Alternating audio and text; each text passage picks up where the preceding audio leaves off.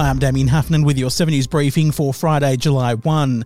The former manager of Guy Sebastian will remain out on bail after being found guilty of fraudulently embezzling more than $650,000 from the singer. Titus Day had pleaded not guilty to dozens of charges, alleging he embezzled almost $900,000 worth of royalties, performance and ambassador fees. A jury yesterday convicted him of 34 charges and found him not guilty of 13. The Crown unsuccessfully tried to have Day's bail revoked, saying he broke his client's trust over a period of at least 3 years. Sebastian told Sunrise's Sam Mack this morning he was relieved the court proceedings were over. The matter will next return to court on September 16. Queensland has raised a raft of road penalties from today, now making it one of the most expensive states to flout the law.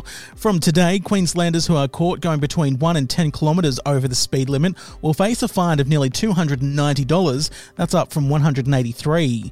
Drivers caught using a mobile phone will now cop a $1,000 fine, while motorists busting not wearing a seatbelt will also cop the $1,000 fine and lose 4 demerit points.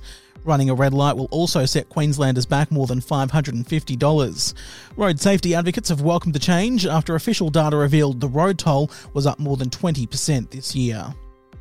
And the suspected driver of a truck packed with dozens of migrants who died in blazing heat in Texas was allegedly under the influence of methamphetamine. 53 migrants lost their lives, making it the deadliest such trafficking incident on record in the United States. San Antonio police officers found Texas native Homero Zamorano Jr. hiding in brush near the abandoned truck on Monday. The truck had been carrying migrants from Mexico, Guatemala, Honduras, and El Salvador and was found in a desolate industrial area around 260 kilometres north of the US-Mexico border. 3 other men have also been charged. Now here's Gemma Acton with your Finance Fix. Thanks, Damien.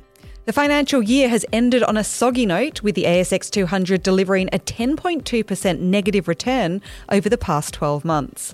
It has been an even harder period for US investors. They've just had the worst first 6 months to a year since 1970 for their domestic share market. House prices across Australia have fallen for the second month running, in May dropping by 0.6%, led by Sydney home values, which dropped by 1.6%. Poor consumer sentiment, more properties coming to market, and rising interest rates are underpinning the drastic change in trend line since late last year.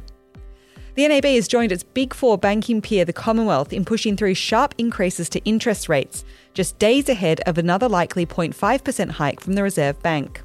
NAB has raised its fixed-term rates by as much as 1%, while the CBA lifted all of its fixed rates by 1.4%. Taking a look at the markets, the ASX 200 has kicked off the new financial year on the right foot, still a little higher by lunchtime despite having lost much of this morning's gains. Financial companies, property plays and travel companies are top of the leaderboard. In the US, all 3 major indices tumbled, capping off a miserable 6 month for investors. In the session, as in the year to date, tech investors have fared the worst. The Australian dollar is buying 68.78 US cents, 65.7 euro cents and $1.11 New Zealand. And that is your Finance Fix for Friday, July 1, 2022. I'm Gemma Acton. Thank you, Gemma, and that is your 7 News briefing. I'm Damien Heffernan. For more news, head to 7news.com.au or tune into 7 News Nightly at 6.